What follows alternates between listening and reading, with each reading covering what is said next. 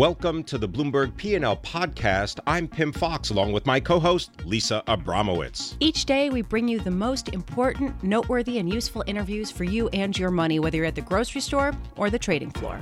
Find the Bloomberg P&L podcast on iTunes, SoundCloud, and at Bloomberg.com.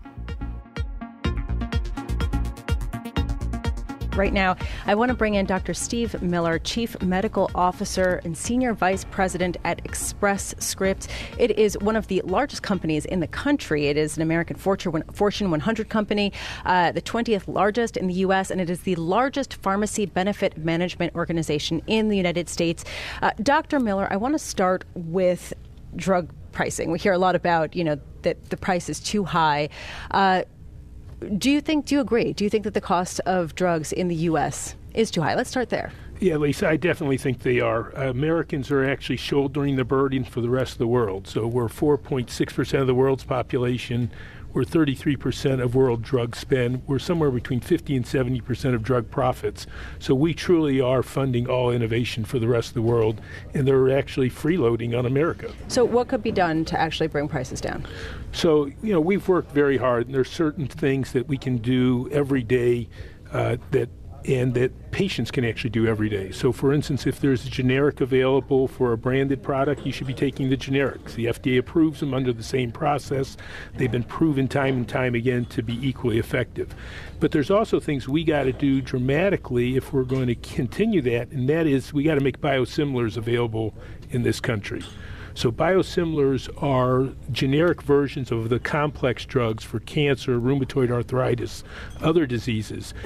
American companies have been making these drugs for Europeans. They've been taking advantage of them for the last 8 years.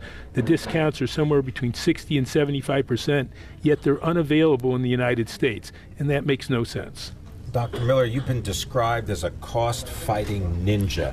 There must be a target on you from all of the pharmaceutical companies, because I want you to tell us about formularies and how you how do you go through the process of determining which drugs are covered and how much is paid, because this is something that you're dealing with by looking at your own data, not relying on the data from, let's say, the drug companies or even from healthcare providers. Yeah, so a formulary is a list of drugs, and that list has to have a drug to treat any patient with any disease that walks into a doctor. And so there's about 25,000 different products in the United States, but it turns out that doctors need about 4,200 of them. And so it allows us to pit drug company against drug company to get better deals. So the simplest example is there are 6 different statins, like Lipitor, Zocor, Crestor, other things. What you do is you say to the pharmaceutical manufacturers, I need a statin for my patients, but the data shows that you're all equivalent. Who will give us the best price? And so by pitting them together, we can actually drive market share and get lower prices. And so we have a process in which our formularies are designed by external experts to Express Scripts, no employees of Express Scripts. The only thing they can consider is clinical. They're not allowed to consider price. This way we can guarantee to our plans and our patients that we've always put clinical first, that we always have the right drugs available for them, but then we, once we have their parameters, can drive to the lowest net cost. So, Dr. Miller, how do you respond to, let's say, a pharmaceutical company that would say to you, by you're doing this, you are reducing our R&D budget and you're sort of inhibiting the production of new drugs? Yeah, so I will tell you that the typical response is that, woe is we, there's nothing in the pipeline. It turns out that because of American ingenuity, we have over 7,000 products in clinical testing in the United States right now, and that's the data according to the pharmaceutical manufacturers.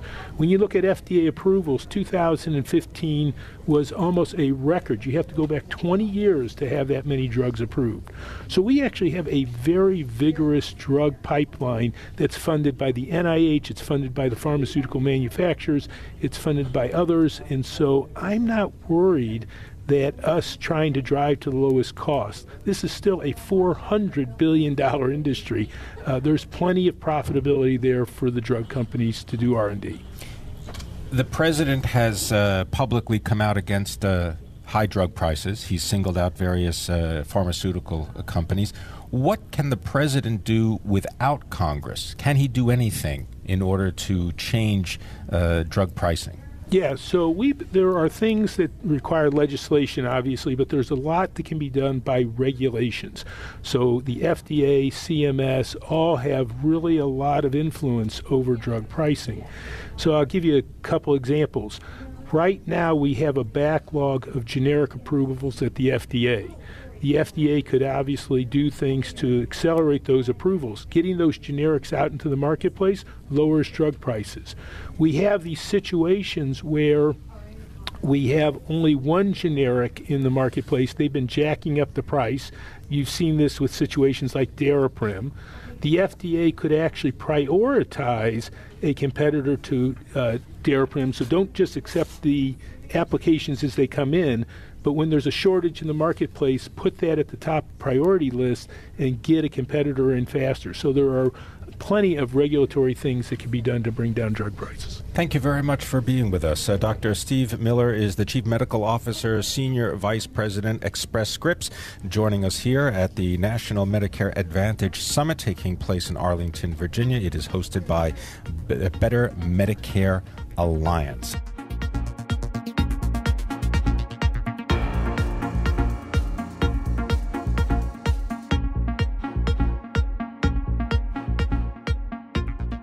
We are broadcasting from the National Medicare Advantage Summit taking place in Arlington, Virginia, right across the river, Potomac, from Washington, D.C. And here to tell us more about the healthcare system in the United States is Tom Scully. He is a general partner with Welsh, Carson, Anderson, and Stowe. He is also senior counsel at Alston and Bird. But perhaps more importantly for our conversation, he was the administrator of the Centers for Medicare and Medicaid Services under President George W. Bush. And H.W. Bush. Both. Yes. No, I work for both. Oh, both. Both Bushes. We're both right. Bush 1 and Bush 1 and Bush 2. And you also really played a very important role in helping to design Medicare Part D and Medicare Advantage, both. Yeah. Right. So where do you start when you try to explain to people the current state? Because there's so many pieces to this, whether it's Medicare Advantage, whether there's supplemental, whether there's Medicare, Medicaid. You say you're on the board of a Medicaid insurance program here in D.C. How do you tease all this out so that we can understand at least where we are and what are some of the options to move forward and make it better? Who would ever know that healthcare was so complicated? Oh. well, maybe the best way to was that a dig on some of the recent you were the administrator for the Centers for Medicare and Medicaid Services. Yes. What does the CMS do? CMS is a giant agency in Baltimore, which most people in Washington, they know it's in Baltimore, and it runs Medicare and Medicaid, and it also runs the exchanges, the Obamacare exchanges, and a number of other things. But it's so you probably have 77 million people, 1 out of 4 Americans roughly, in the Medicaid program, which is lower income, lower income health care for women and kids, covers 70% of the nursing homes in the country, covers most of the disabled, mentally retarded people in the country as far as mentally disabled. And Medicare is 44 million seniors and chronically disabled people. So they're giant programs. The combined budget for CMS between all of Medicare, Medicaid, and other programs is about $1.4 trillion a year. So it basically runs about half the healthcare economy. And a lot of it is on autopilot. So I would say 95% of the 7 or 8 people that had the job in the last 20 years, Democrats and Republicans, were all friends. And most of the job is running giant insurance plans and making sure all these beneficiaries get taken care of. And at certain periods of time, like with Obamacare, or in my case with Part D and Medicare Advantage, they get very legislative intense times. You spend time changing the program. So when I came in with Bush in 2001, the agency was then called HCFA. I changed the name to CMS about a week after I got there. You didn't want to work for HCFA? No, you know what, right. HCFA... Carry on. It's a long story. I used to run the For-Profit Hospital Association for HCA and Tenet and those guys back in the 90s, and I had a lot of friends at Hicksville, but there was a perception, fair or unfair, that it was a big, slow-moving bureaucracy. So I told my boss then at the time, Tommy Thompson, hey, let's change the name. And there's nothing in the statute, so we just sat around, made up a new name. Well, so you were talking about the $1.4 trillion budget for all of these agencies, and you're saying it's on autopilot. Meanwhile, we're looking at budget projections that are saying that the cost is going to balloon as the population does age. Are there conversations that are being had that you're involved with current legislators for making feasible changes that would reduce costs over time? Here's and the what biggest are they? one. The House bill, this is the biggest debate in the country the last 3 months, is the Paul Ryan House bill that didn't pass. Right. So if you take Obamacare, I'm not trying to criticize President Obama. I think he was worthy effort to try to cover and have universal coverage. But what happened under President Obama's health care plan is, if you look at before it kicked in 2012, you had 55 million people on the Medicaid program. Between then and today, it's gone from 55 million to 77 million. So 22 million people on Medicaid. If you kept it going for the next 10 years, you go to 97 million. Current spending on Medicaid right now is $600 billion a year. $600 billion a year. It's a big number, hard to get your arms around. It will go from $600 billion to $950 billion over the next 10 years. But isn't that more of a commentary on sort of the fact that there are people who are falling into poverty or falling into a lower income bracket and need help? No, what President Obama did, I'm not trying to be pro or con, that bill expanded the coverage of Medicaid and mandated that it was going to go to 138% of poverty in every state. The Supreme Court came out and said you can't force the states to do that. So 31 northern, largely Democratic states took the 100% federal money and expanded their programs massively, and 19 largely southern, more conservative states said we're not going to do it. We don't want to have these giant new entitlement programs, and so 19 of them skipped it. Okay, so the real issue is what the Republicans have done. These are big policy changes that have an enormous impact on every American in the economy. The Republicans largely said we're going to freeze it where it is. So spending in Medicaid under what Paul Ryan wanted to do would go from $600 billion this year to about $750 billion in 10 years. If you left it on the cruise control from Obamacare, we'd go from $600 billion to $900 billion. The Republicans would freeze it where it is at about 77 million people. Those are big policy issues. Do you want to cover all those new people in those other states? Do you want to, you're talking about another 20 million people in the Medicaid program. Is that good or bad? Those are big, fundamental, gigantic economic issues. So I happen to love the Medicaid program, but every person who's paying taxes out there listening to this pays $4,000 per year. You're not on Medicaid. That is your tax contribution to pay for Medicaid every year is $4,000 per taxpayer. And you ought to all make a decision. Do you want to cover all those people and have universal coverage? I think it's the right thing to do. The Medicaid program is a mess. I could spend hours explaining to you how screwed up it is structurally. But it's a wonderful program. I happen to be a fan of universal coverage, but how much do you want to spend where? These are the single biggest issues in the government. Medicare and Medicaid are the biggest programs in the government outside of Social Security, and they drive all your taxpayer spending. And these policy issues about who you want to cover where and who deserves subsidies and who should get subsidies are massive, and they're important to people. And I know they're incredibly complicated. Who would know healthcare is so complicated? But they are the budget, and they are the government's. This is the future of government policy. Is there a model, or is there another country that is doing something that we can learn from? If you were given a clean, you're not going to ever get a clean slate. There is no clean slate. But if you were to be given, half a clean slate, what would you do? What would you say? You can't, and I've been doing this forever, and I think things change incrementally. And I was not a big fan of Obamacare. Structurally, I think he was trying to do the right thing. If you look at President Obama's package, and I've said this publicly a lot, it looks a hell of a lot like the George H.W. Bush plan that I helped design in 1990 with a lot more money. So what they were trying to do, the universal coverage was worthy and a rational goal. I think they overdid it, went too far, and put too much on the structure. But they were trying to do the right thing. And I think when you look at what the Republicans are trying to do, they're basically trying to scale back what President Obama did. So whatever happens, the programs are going to get bigger. It's a matter of how much bigger. And even on the Republican bills, Medicare and Medicaid are going to grow dramatically. The issue is, are they going to grow really fast or less fast? So you can't really change it. Do the Dutch have a pretty good system? Yes. The Germans, I think, have a pretty good system. They have kind of neighborhood-based systems. But you'd have to go back to 1920 and blow the whole thing up and start from scratch. We have an incredibly complicated web of multiple programs to cover people, and you really have no choice but to build on it. Tom Scully, thank you so much for joining us. Truly fascinating to hear your thoughts. Tom Scully was the head of CMS under both President George Bush. I was in the White House for Bush 1. Okay, you were in the White House for healthcare policy. Yeah. But you've been making healthcare policy, and you did Medicare Part D, and you also did Medicare Advantage, and we really appreciate you being with us. And he looks Tom very Scully. healthy. He looks incredibly healthy. Yeah, I feel like about 97, but that's good. Tom Scully, general partner at Welsh, Carson, Anderson, and Stowe, also senior counsel at Alston and Bird LLP. We are here broadcasting live at the National Medicare Advantage Summit in Arlington, Virginia. It is hosted by the Better Medicare Alliance. This is Bloomberg.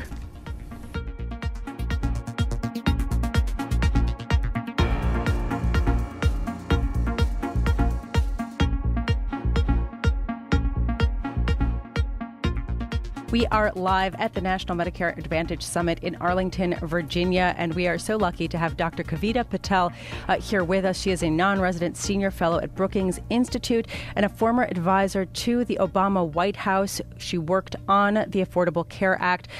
So, Dr. Patel, you really have a clear insight into what's going on right now. What should we pay attention to? What's the most realistic change that could happen in short order to the ACA, Affordable Care Act? So I still think the most realistic change is going to be no change, that we're not going to see a repeal or something that kind of completely rips out the Affordable Care Act. There's still a lot of discussions going on, but the bottom line is the votes are not there right now. Dr. Patel, maybe you could just describe to people how Medicare Advantage works in the healthcare system and how this partnership between the public system, which is, of course, Medicare, and private insurance, how does that come together, and how did that present a challenge? Because most people look at this situation, they go, boy, it can't get any more complicated. Right. So the Medicare Advantage program really started as a way to expand kind of what we would call private sector choices in insurance for Medicare beneficiaries. And that was actually done during a Republican administration previously, the actual George H.W. Bush administration. And that failed a little bit in its first attempt. And then there was a little bit of a reboot in the George W. Bush administration, where we then got what we have today, which is the Medicare Advantage program. And basically 30% of people in Medicare are in private plans, which are Medicare Advantage plans, which are basically confusing because, and if you have a family member like I do, they just get a bunch of brochures like around October, and they have all these choices, and that's what you're referencing. But where we've gotten now is actually in about 5 years, more than half of the Medicare beneficiaries are going to be in these Medicare Advantage or private commercial insurance plans in Medicare than the traditional fee-for-service program. And we got about, 55 million people currently in Medicare, Correct, right? About 55 to 60 million in the Medicare program. That number is going to grow in the next 5 years, but then half of the people in this program, in Medicare, will be in the Medicare Advantage program. How does Medicare Advantage and partnering private health insurance companies with public ones reduce costs? So the way it reduces cost is basically by what the government does is it actually pays the private insurance plan kind of a lump sum amount to take care of basically everything. Right now, at traditional Medicare, there's hospital costs, physician costs, drug costs, and it's all paid out of separate pockets and pieces of the government pie. Medicare Advantage, the government pays one lump sum to the private plan and says, you take care of everything, no matter how much it costs. And if someone doesn't necessarily need all that money, then the plan keeps that extra money. And what the plans will do in a way to save money is they will do really aggressive things like send a nurse out to a patient's home to do an in-home assessment and not ever have to even see the doctor to establish kind of what that patient needs, all in an attempt to create a more efficient system. Okay, so talking about private health insurers brings me back to ACA and the path forward. The latest plan that was unveiled today by an Alabama Republican congressman shows that there is an attempt to try to pull out high-risk pools or sort of group people by how risky they are and their pre-existing conditions. Can you speak to that and how effective that could be? Yeah, so you remember the criticism of the American Health Care Act is that potentially the older or sicker you are, you're going to have to pay potentially 1,000% more than you would today under the Affordable Care Act. So what's being introduced now is ways to actually deal with sicker patients who are older and to try to acknowledge that they need something different than just regular old Medicare insurance.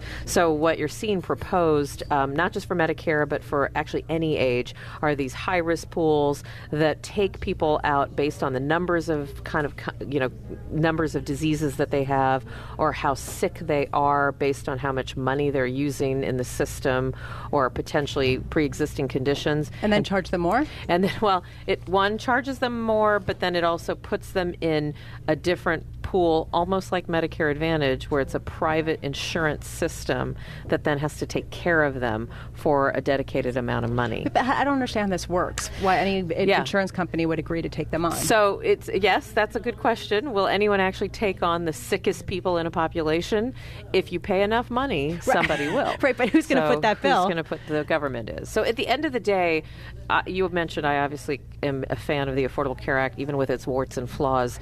At the end of the day, somebody has to foot the bill. We can't skirt or get around the fact that as a society, we have to pay for health care as a society, including people who are really sick and including people who are super healthy. And that's the bottom line. I want your thoughts on prescription drug prices and the insurance plans around those, because President Donald Trump has come out via tweets, via verbal rhetoric. He's saying drug prices are too high. Correct. So the emphasis on drug pricing is very interesting for a Republican administration, and it's largely, as you mentioned, because of President Trump's quotes. Translating that into something that'll change the way all of us receive our prescription drugs is very hard to do. However, that's something, if you listen to all the people who work under President Trump, they've said that this is one of the top priorities for the White House. The way prescription drug plans work right now, most of us in America don't even realize it. It's a third party that deals with the way your drugs are paid for, and those are called prescription benefit plans. And so there's a whole different entity and industry outside of your insurance card that actually deals with all of this, and that's why it's complicated, and I am not likely to see a change happen soon. Well, I want to thank you for helping us understand it at least a little bit, Dr. Kavita Patel, non-resident senior fellow, Brookings Institution.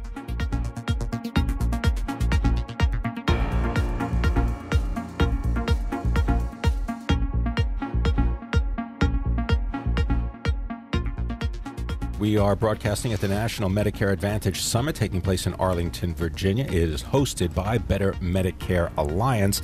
And to turn our attention now to politics and America's relationship with China, I want to bring in Brendan Ahern. He is the Chief Investment Officer of KraneShares. And Brendan, of course, we're all wondering about the Chinese President Xi Jinping's visit to President Donald Trump's Mar-a-Lago club in Florida. What do you think the most pressing topic their meeting will be? It's going to be North Korea, Pam. It's an area of mutual interest and an area where there's a lot of potential collaboration in coming up with a solution that is certainly a factor for both countries. Well, so North Korea is definitely even more on people's minds just because of the recent missile tests. But don't both sides have a reason to not say anything? I mean, it's the best case scenario that neither of them say anything and they make nice and then they have a nice photo op with each other? I agree, Elisa. I think ultimately you want to get the dialogue going between the first and second largest world economies, leaders talking with one another, and hopefully that sets a path for more communication in the years to come. You know, Brendan, one of the issues has been Chinese acquisitions of what are considered to be essential assets. For example, Chinese companies' attempts to purchase oil companies in the United States. That was thwarted. Do you think that there is going to be talk about the Westinghouse Toshiba unit that is up for sale, that is facing financial problems? Good question. I believe the this is an opportunity for President Xi to show Trump and really the United States in general about how much business China is doing here in the U.S. Last year, 3 million tourists, 300,000 Chinese students studying. China is the second larger buyer of agricultural products, and there's U.S. companies doing well in China. I think this gives China the opportunity to show how they can be a good business partner. And yes, there are sensitive sectors, technology being one of them. Nuclear energy. Well, this is what we're talking about with Westinghouse, nuclear energy. Well, and China has a pollution issue. Nuclear is currently one of those solutions, along with hydro, wind, and solar. Bringing Westinghouse technology to China, they're going to build, it's upwards of 24 nuclear plants in the years to come. And why wouldn't that be a good thing for Westinghouse to have Chinese ownership, either partial or full? Brennan, I imagine that one thing that will be brought up is the trade deficit that the U.S. has with China. President Trump has talked extensively about it. He has lamented how big it is, even though it has contracted over the years. What do you expect to come out of this particular meeting with respect to the trade deficit? I think it sets this dialogue and communication going forward. I believe that you have a little bit of a team of rivalries within the Trump administration, where you've got, say, Jared Kushner, Gary Cohn, Mnuchin, and Malpass on one side, more of, say, the globalists, trade proponents. And on the other side, you have a Steve Bannon, Wilbur Ross, Peter Navarro. And so I believe you have a little bit of the administration finding its way between these two camps that have divergent views. Well, hold on a second. It's really interesting that you mentioned that, because Steve Bannon, as you know, was just removed from the National Security Council. Do you think that that's going to affect the conversation that President Trump has with President Xi Jinping and possibly ease the negotiations over some kind of trade contract? I think behind the scenes, the invisible hand of Henry Kissinger is at play. He visited China in December to help arrange this meeting. He's been meeting with the administration to help them prep for this meeting. And so certainly I think you're going to see a more balanced view potentially. I mean, time's going to tell in this course of dialogue.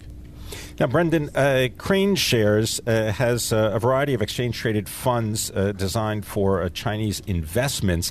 Is the Chinese yuan, is it currently, in your mind, overvalued or undervalued versus the U.S. dollar? That's a good question, Pim. I mean, I think ultimately interest rate differentials help drive currencies. China has slightly started to tighten, not the official interest rate. So I don't think China meets the Treasury Department's definition of a currency manipulator. But I think if we were in euro, yen, or pound, you might say it's undervalued. Yeah, this is going to be something that could come up, because President Trump has said that China is manipulating its currency, and yet you do wonder if there was some kind of removal of some kind of state control, the direction probably would be down, not up, right? It probably would deappreciate. Beginning in 2015, China cut the official interest rates. 2016, the Fed moves to a tightening bias. The yuan depreciates versus the dollar. China's slowly starting to tighten up a little bit in advance of a big political turnover at the end of this year. This is the year of stability for China economically in advance of the political and leadership changes coming. Brendan, before we sort of look at China as a monolithic entity, is it worth noting that they have their own problems, such as bad loans? And is it possible that we are underestimating the issues that face the Chinese leadership? It's not just all about the United States. Oh, I agree. There's a domestic agenda that's been set. If one looks at the 13th five-year plan, the Chinese government is very explicit in where they want to drive not only their economy but their society, and there are liabilities on the balance sheet. At the same time, there's assets, and I think you bring up a great point. China is a big country, just not geographically, but the economy, and parts of China is doing very well right now. Domestic consumption, parts of China geared to more traditional steel, aluminum, coal. A little bit of a tougher road. So you've got this barbelled economy right now.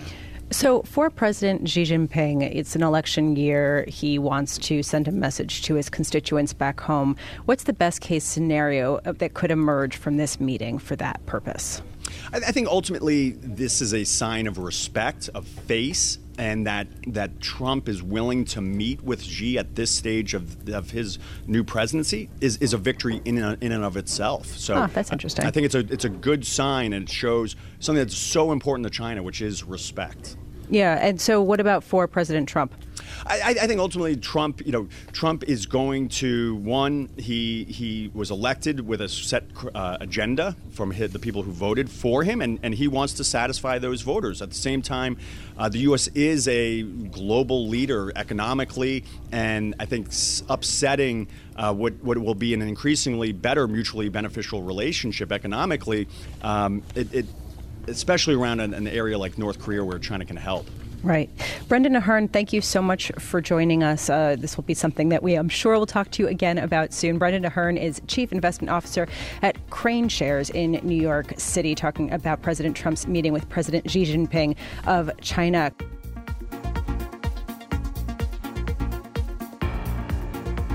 Thanks for listening to the Bloomberg P&L podcast. You can subscribe and listen to interviews at iTunes, SoundCloud, or whatever podcast platform you prefer. I'm Pim Fox. I'm out there on Twitter at Pim Fox. I'm out there on Twitter at Lisa Abramowitz1. Before the podcast, you can always catch us worldwide on Bloomberg Radio.